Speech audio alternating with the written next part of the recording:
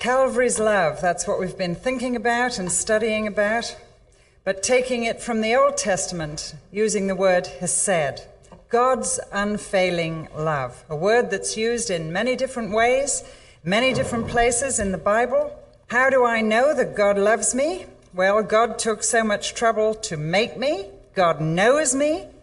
He knows all I'll do before I ever do it, and he loves me still. God chose to choose me, invest me with his Holy Spirit. He anointed me. How do I know God loves me? For all these reasons and more.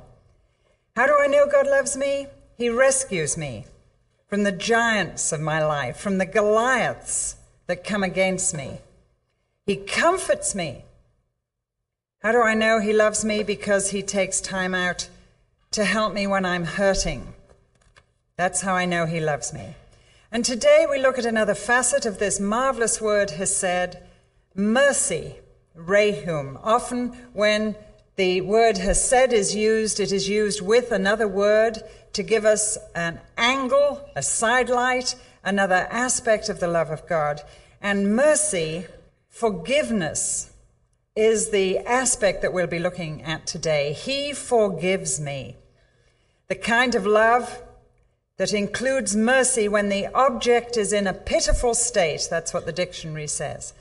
The kind of love, the love of God, is the kind of love that includes mercy when the object of its love is in a pitiful state. We'll be in 2 Samuel chapter 11, but also in the Psalms, because we're looking at the life of David and how God's love was reflected in his life, how he really understood it and how it came to him and the things that happened to him.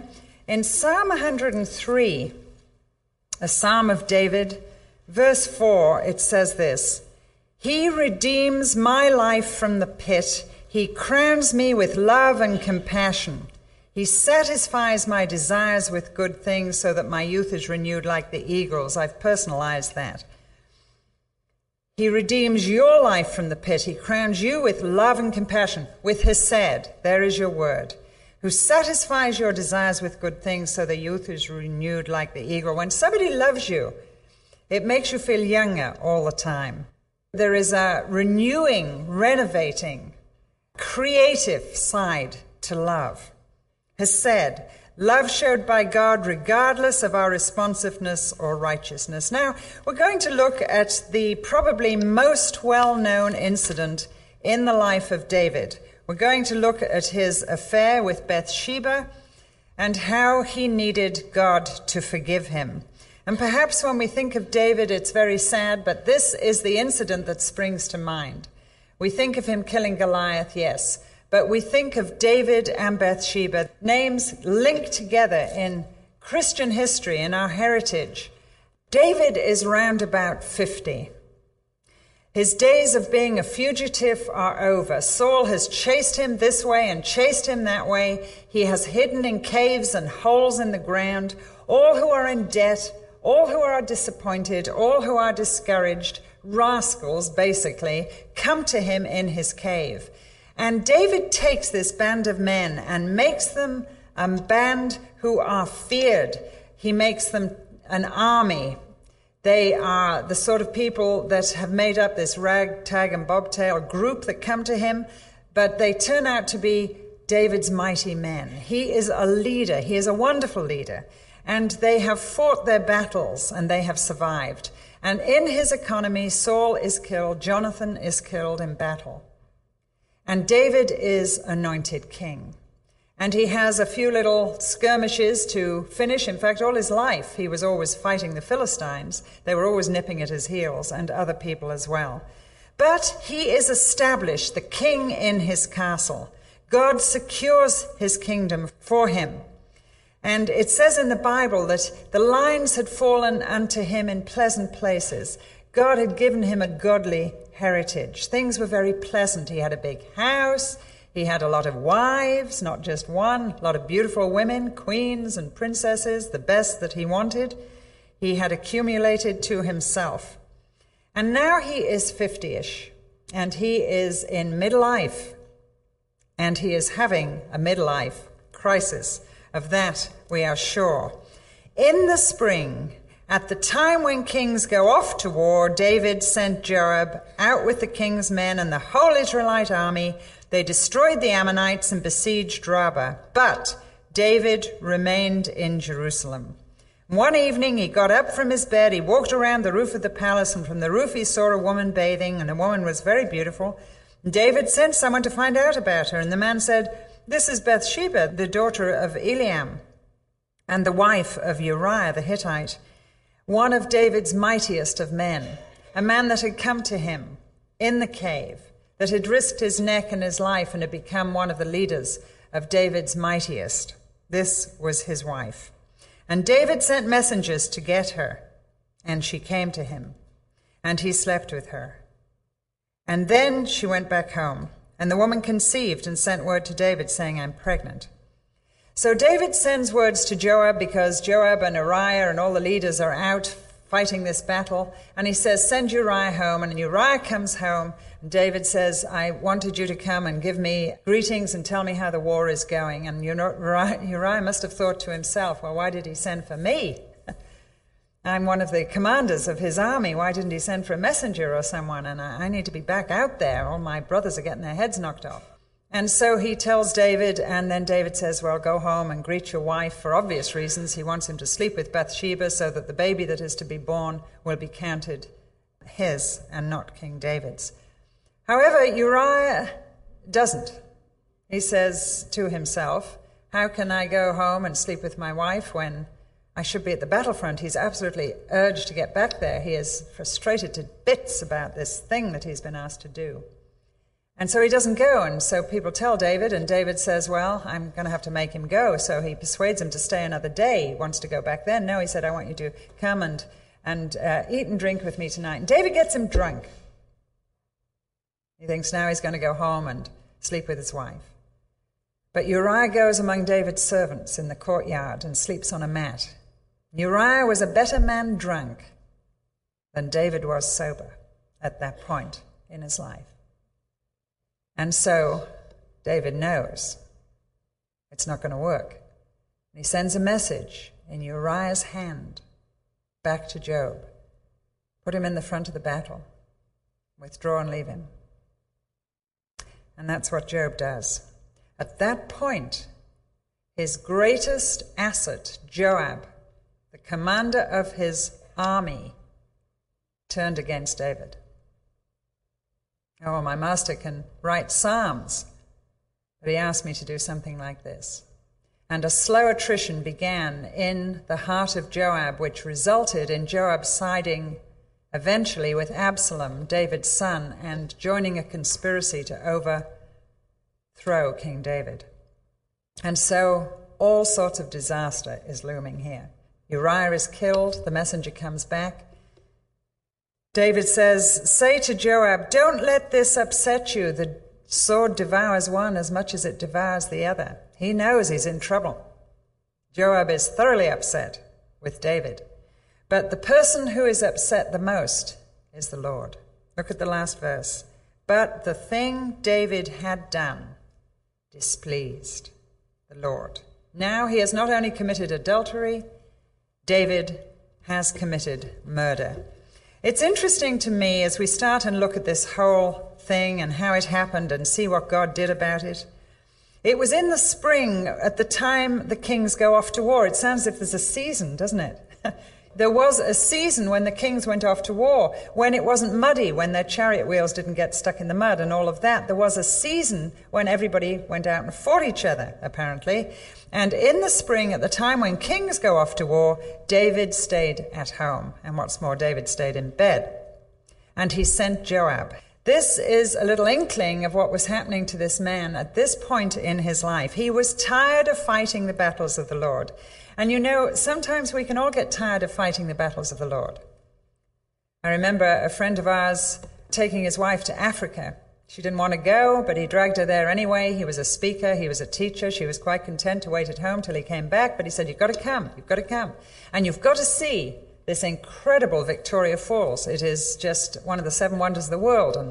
And there is Livingstone, his statue, beaming out across Africa, standing there at the top of Victoria Falls. It's a magnificent statue. The falls behind him looking over Africa in a very stately pose.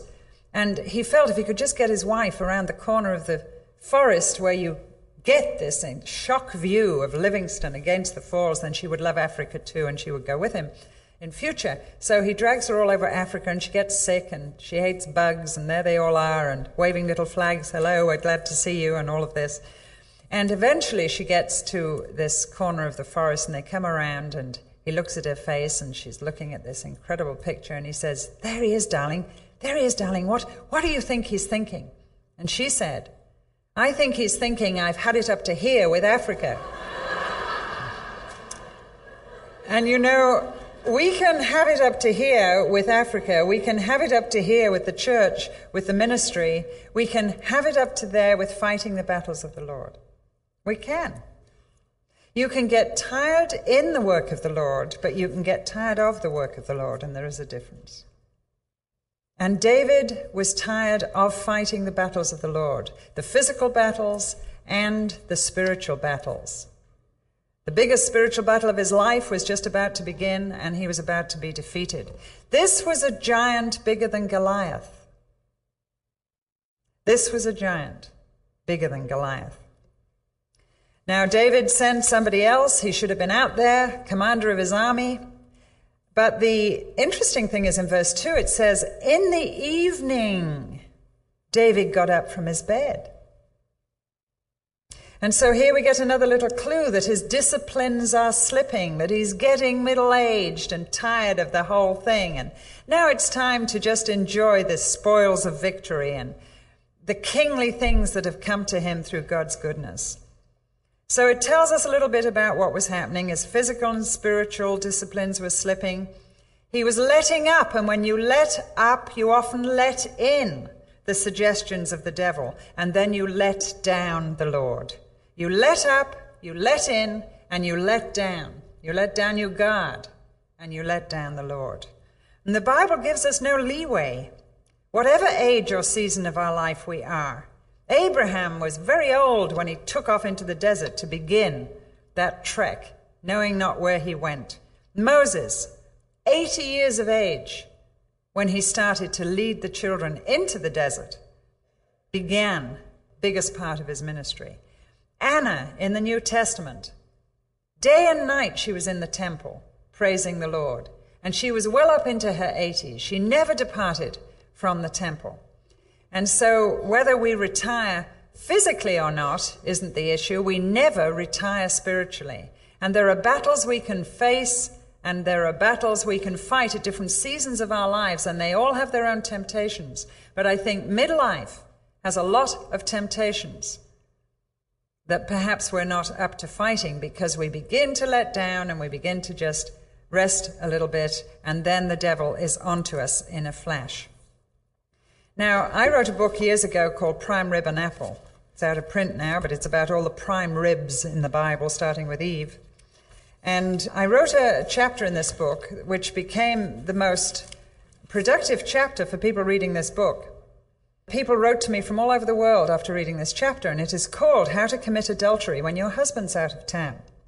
It's about Bathsheba. And it's just a creative look at what happened. I'm just going to read you a little bit, because it tells you a little bit about how the devil works and how he uses temptation. The snake was busy editing Lust's manuscript. The spelling was dreadful, but the ideas were as bad as they could be, and the snake knew it would be a hot-selling item on the market. In fact, he knew exactly who the first purchaser would be, beautiful Bathsheba. She'd buy it.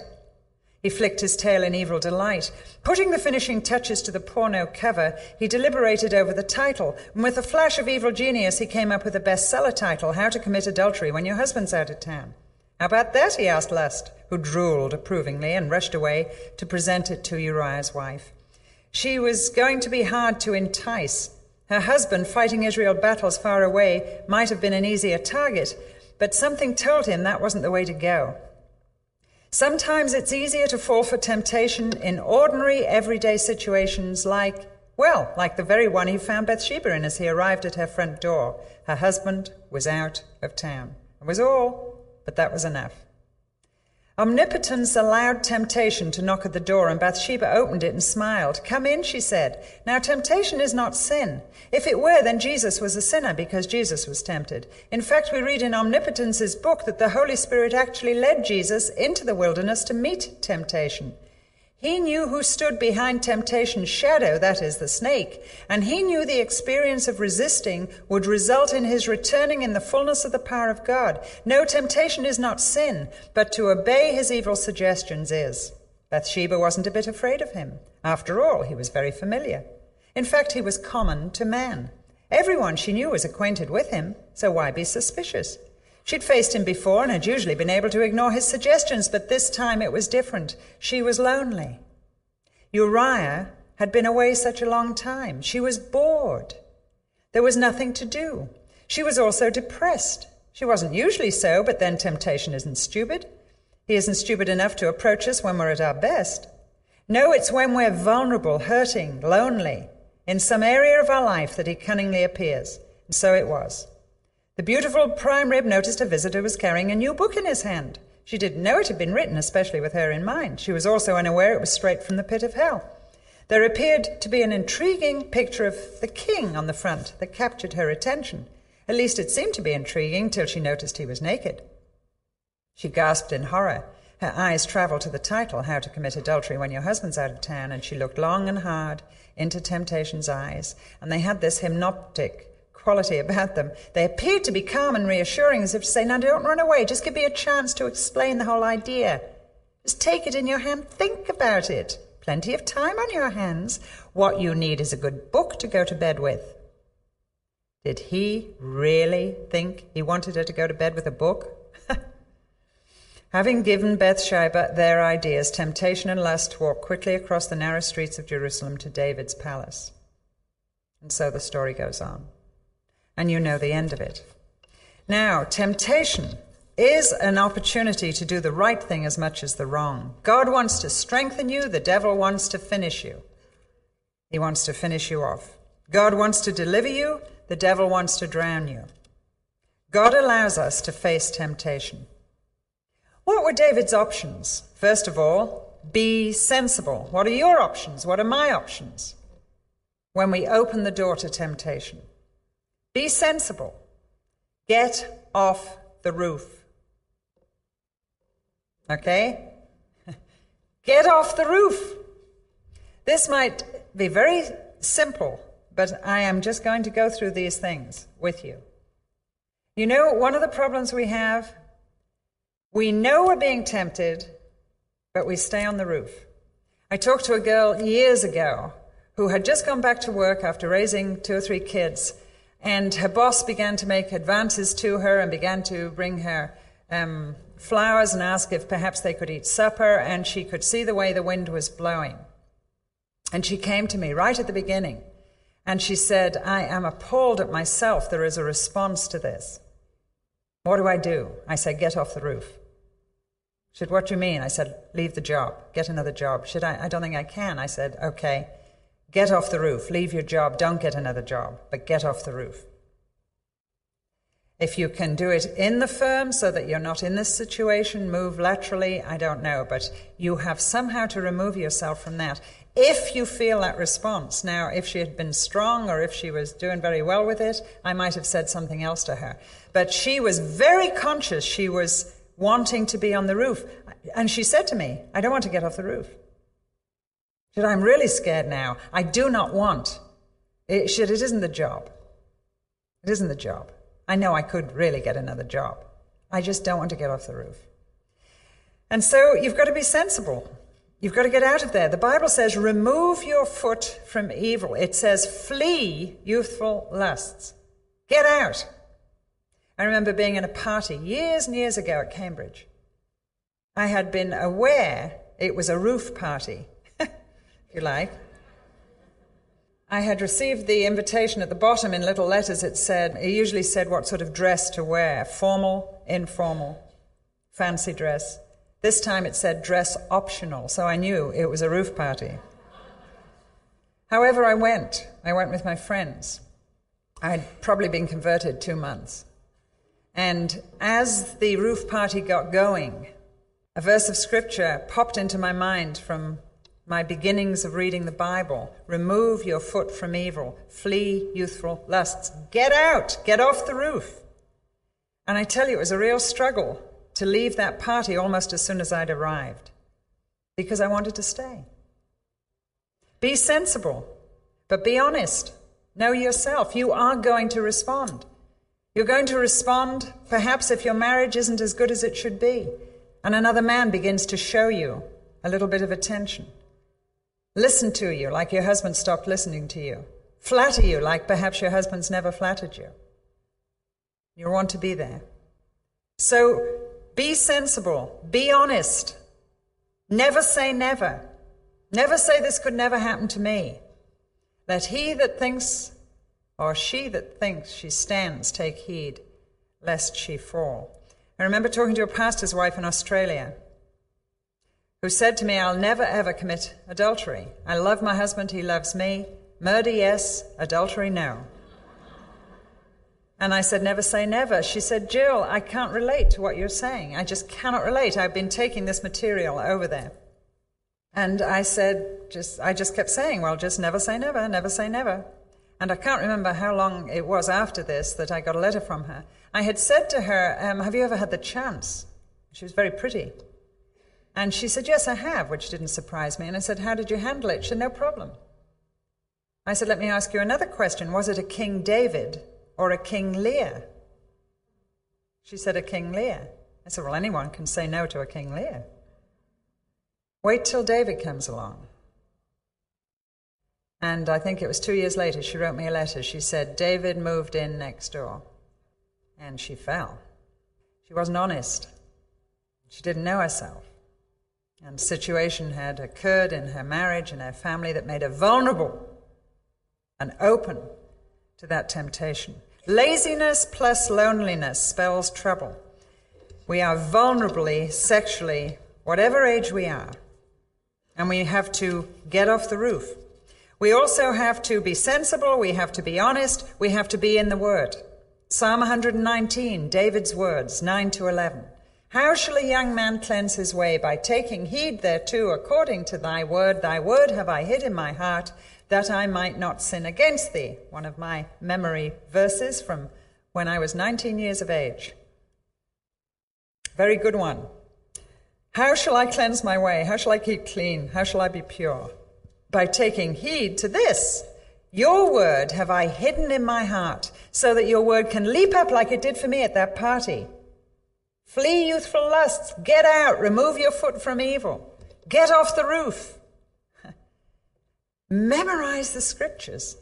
Get that word in there, because then the Holy Spirit can give you the weapons of your warfare to fight your giant. He can hand you those little stones to kill your Goliath when temptation comes. So be sensible, be honest, be in the Word, be accountable. Into this story in chapter 11 comes Nathan, one of David's best friends, his prophet, his personal prophet. How wonderful to have a personal prophet. David had two best friends. He had a Jonathan and he had a Nathan. And I would like to suggest that we need two friends represented in our lives. We need a Jonathan who's going to love us to death, who's going to just kill us with kindness. And we need a Nathan who's going to confront us with the truth and who's not going to let us away with things that we shouldn't be allowed to get away with. A friend loves at all times. Faithful are the wounds of a friend. If you really love someone and you see them walking towards a cliff, aren't you going to say, don't? You need to be a Nathan. There comes a point where we can be that for each other in the body of Christ and confront each other. Many, many times when I've talked like this, people come up and say, this is happening right, you have just described what's happening in my family. My sister is going through it, but I don't know what to do. I don't think it's my place. I daren't pick up the phone and say something. Who am I to? It might spoil our relationship. What am I to do? They are watching the person walk towards the cliff. Well, it's better to do something and do it badly and do it wrong than not do it at all. I really believe it. And it could be that you could save somebody from going over the cliff. Nathan came to David. God said, Nathan, go and talk to that king of mine, that man after my own heart, and tell him this. And Nathan comes and tells him a little story about a man who had one little ewe lamb. And somebody came out of the woodwork and took this little ewe lamb and killed it. And the poor little man only had one, and the man that killed it and took it had many, many, many ewe lambs. And David was mad. He said, who is this man? This man who had all these sheep and took that poor man's one little lamb. He's going to be punished. And Nathan looked at him right in the eyes and said, you are the man. You're the man. You had all these little wives, and Uriah had one precious little lamb, and you took his little lamb, and you've displeased the Lord. And David said, I have sinned against the Lord. I think that verse is, to me, one of the most incredible verses in the Bible, because it shows me David's heart. It shows me David's heart. Now, this was 10 months, I would guess, after the event. 10 months after the event, the baby is born. And so for 10 months, David has lived with what he has done. And Bathsheba has lived with what she has done, for she came willingly. And then Nathan comes and confronts him. And you know that we could be more Nathans for each other and really love enough to prevent disaster happening. But if we do not have a Nathan, we have a Nathan who lives within, the Holy Spirit. The Holy Spirit is our Nathan. And he's not going to let you get away with this. And I cannot believe that David got away with it. I believe for 10 whole months he had been drowning in guilt. I believe it because what he says in Psalm 51, which we'll look at in a moment. I believe that he had drowned in guilt, that he was miserable. And when Nathan came, he was ready. The Holy Spirit had been convicting David. The Holy Spirit had been saying, you grieved my spirit. You resisted my word. You sinned against the Lord. But it is done. Uriah is buried. The body is there. And so you pick up the bits, I suppose, says David, and do what you can with the mess that you have made. But when Nathan confronts him, he is ready. And he says, I've sinned. He says, I've sinned. He doesn't say, how did you know? He says, I've sinned. God told Nathan exactly what had happened. Now, we are free to sin, but we are not free to choose the consequences of our sinful actions. And our kids need to know that. Women need to know that are busy having affairs with other people. You are free to have this affair. God has given you the incredible freedom of free choice, but you are not free to choose the consequences of your actions. And if we choose to violate God's law, there will be consequences that will be hurtful and damaging to someone somewhere. Many people in David's situation. The baby dies. He fasts and prays, but to no avail. Maybe God will be merciful and the child will live. The baby dies. Nathan has told him this will happen. His prized, precious, favorite son, Absalom, is just about to start his conspiracy against his father, betray him. And that's what Nathan said, verse 11 of 12. Of one of your own household, I'm going to bring calamity on you. Before your very eyes, I will take your wives and give them to one who is close to you, and he will lie with your wives in broad daylight, which is exactly what happened. Absalom rises up against his father. Just turn to 14 for a minute, verse 25.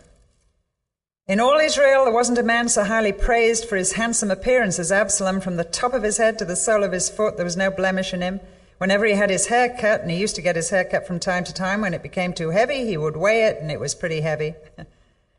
He had 3 sons and a daughter. His daughter's name was Tamar. She became a beautiful woman, etc., etc. And then in 15, he begins his conspiracy. Look at verse 5. Whenever anyone approached the palace to ask for the king's judgment on a matter, Absalom would reach out his hand and take hold of him and kiss him. And he would say, oh, the king doesn't have anyone to listen to you. I'll listen to you. What's your problem? And look at the end of that verse. So he stole the hearts of the men of Israel. So he stole away the hearts of the men of Israel.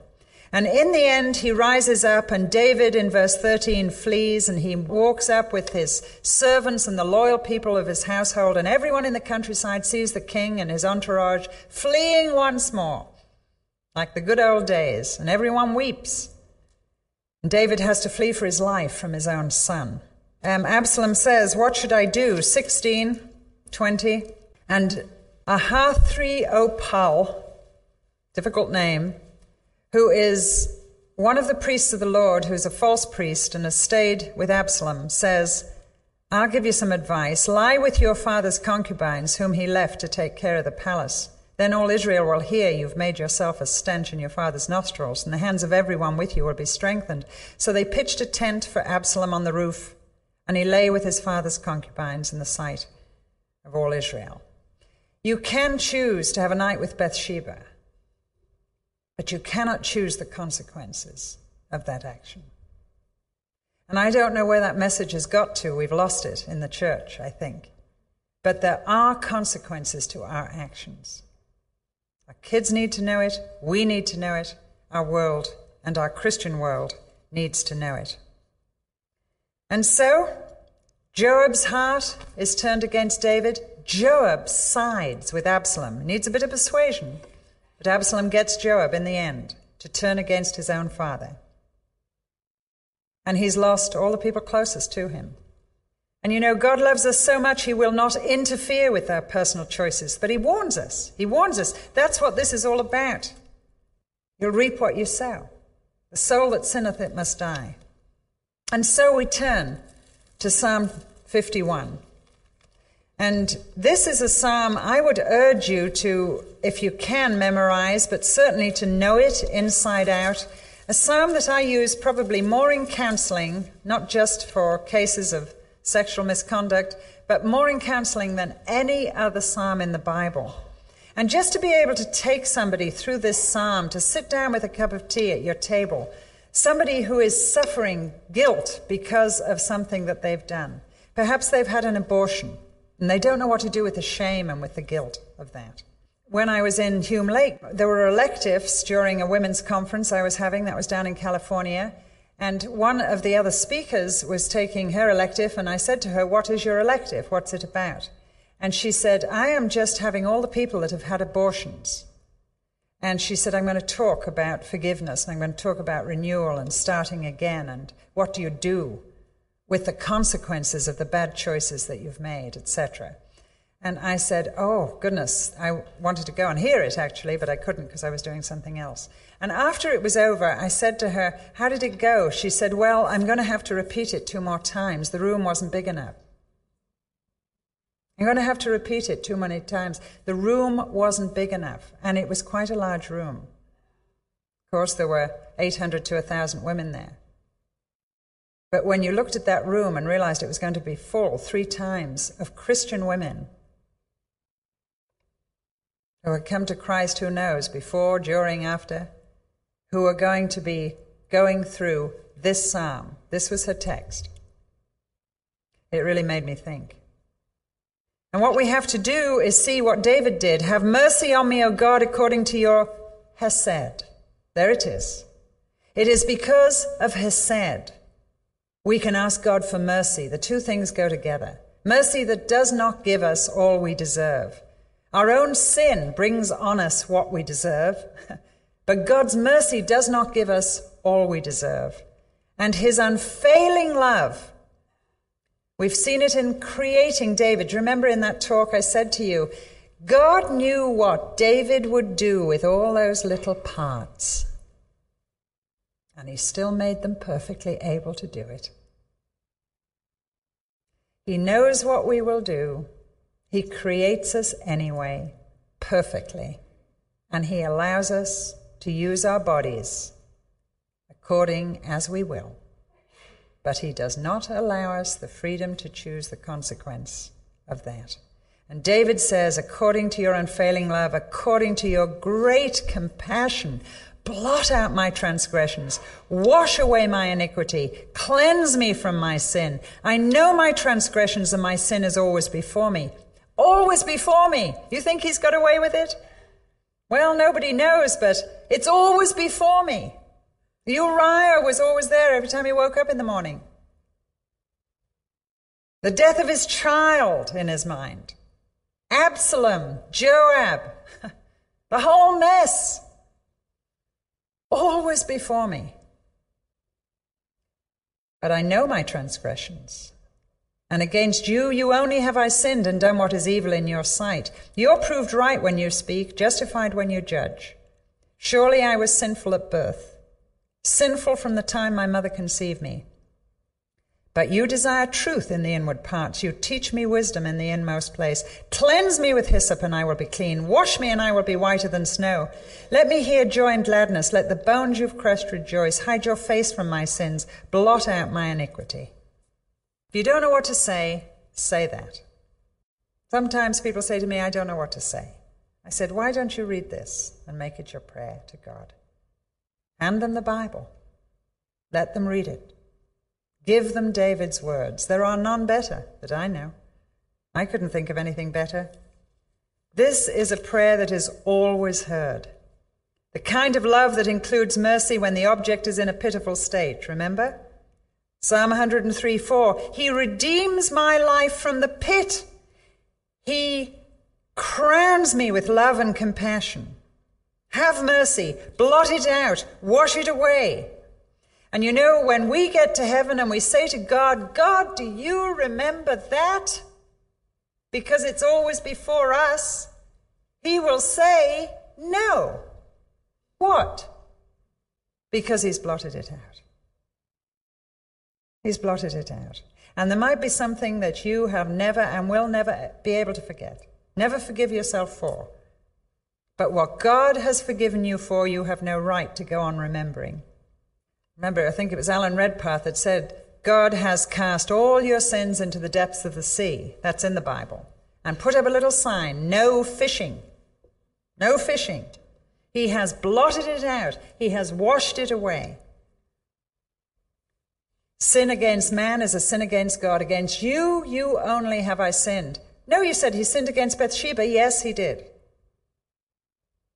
But a sin against man is a sin against God. Jesus said, as much as you've done it unto one of them, you're doing it to me. And he's the one we have to begin with to receive forgiveness from. And you know, sin, to do with sexual sin, has to be forgiven. We need to say we're sorry.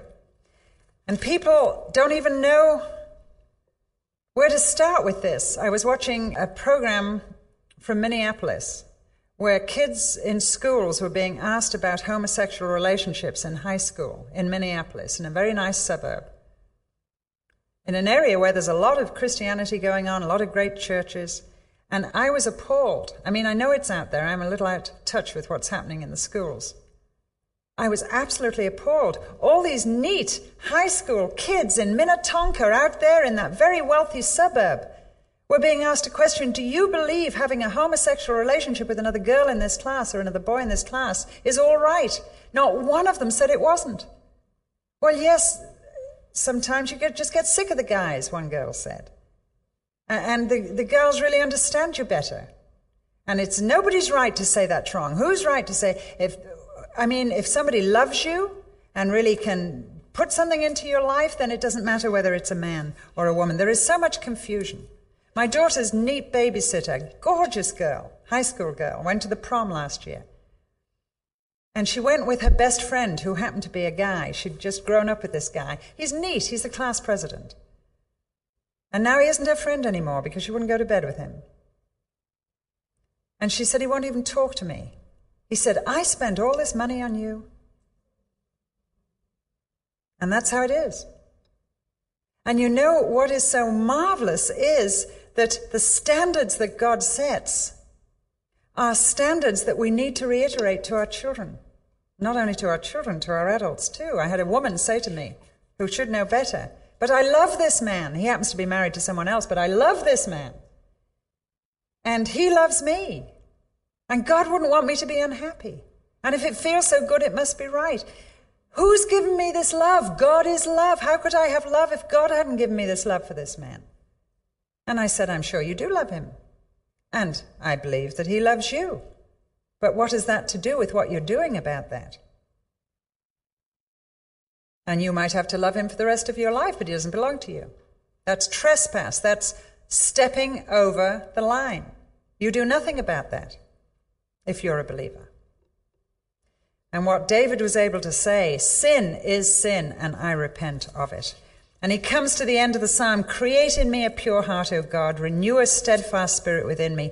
Don't cast me from your presence. Don't take your Holy Spirit from me. Restore to me the joy. You see, you lose the joy of your salvation when we sin, whether it's a sexual sin or whatever sorts of sin it is. You lose the joy. If you've lost the joy, it could be because there is a sin that needs to be cleansed. Then, says David, I will teach transgressors your ways. He'd been out of ministry. He'd lost the desire to minister. You do, when there's something wrong between you and God. And sinners will turn back to you. I'm going to be used in people's lives again. Save me from blood guilt, O Lord. Guilt is holding a grudge against yourself. We're told not to hold grudges against anybody else. Don't hold it against yourself. Quit saying, why did I do that? Why did I do that? God can save you from its guilt and power. The God who saves me, you are the God who saves me. My tongue will sing of your righteousness. Lord, open my lips and my mouth will declare your praise. You don't delight in sacrifice, ritual, or I bring it. You don't take pleasure in burnt offerings. The sacrifices of God are a broken and contrite heart. O God, that you will not despise. And there will be a new sense of his presence. There will be a new sense of his joy. There will be a new sense of ministry and evangelism. You've just got to let God love you. How do you let God love you? Let him forgive you. Know it's there, ready for you to come and take. And some of us never enjoy what God intends for us in the Christian life because we have never been able to know we are fully forgiven. We never get that sneaking feeling, well, if I don't forgive myself, if I feel so guilty, then how could God have forgiven me? What God has forgiven, you have no right not to forgive yourself for. What God has forgotten, you have no right to remember. Psalm 51. So has said, God has said us, he forgives us. And you know, out of that experience, you can go on with your life, no matter what. Remember Amazing Grace? Who wrote that? A slave trader, a murderer. Amazing Grace, doesn't matter what we have done, how sweet the sound that saved a wretch like me. I once was lost and now I'm found. I was blind, but now I see. God, somebody said, can go from the guttermost to the uttermost. He can take you from the guttermost to the uttermost. Yes, he can. I've seen it happen. I hear the testimonies. I know it in my own life. And I tell you that God loves you, has said. Let's pray. Heavenly Father, thank you for your word. Thank you for this incident in David's life, not because we're glad it happened, but because we can learn from him, from his quick response, from his quick repentance, from his acknowledgement of sin. He didn't call it something else. He didn't dress it up. He didn't try to make it smell sweet. He said, I have sinned. God, would you bring the conviction of the Holy Spirit to your church? And would you help us walk clean, walk before you in the light of your Holy Spirit's teaching and illumination? Would you forgive us? And Lord, I pray specifically here for someone who has never felt forgiven, never known it, not really experienced it. And I pray that today, perhaps for the first time, they may just let you love them. In this sense, forgive them. All part of your love. and use us in the lives of other people to help them find that forgiveness too. For Christ's sake, amen.